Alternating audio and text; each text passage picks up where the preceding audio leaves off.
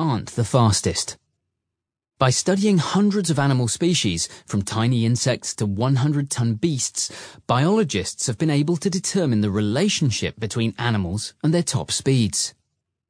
Scientists have long struggled with the fact that the largest animals are not the fastest. Miriam Hurt, one of the authors of the new work, tells Wired.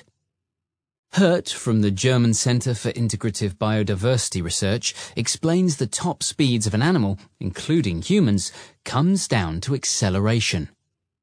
While the largest animals, in theory, could be the fastest, the energy and time required to accelerate their larger bodies keeps them from ever attaining it.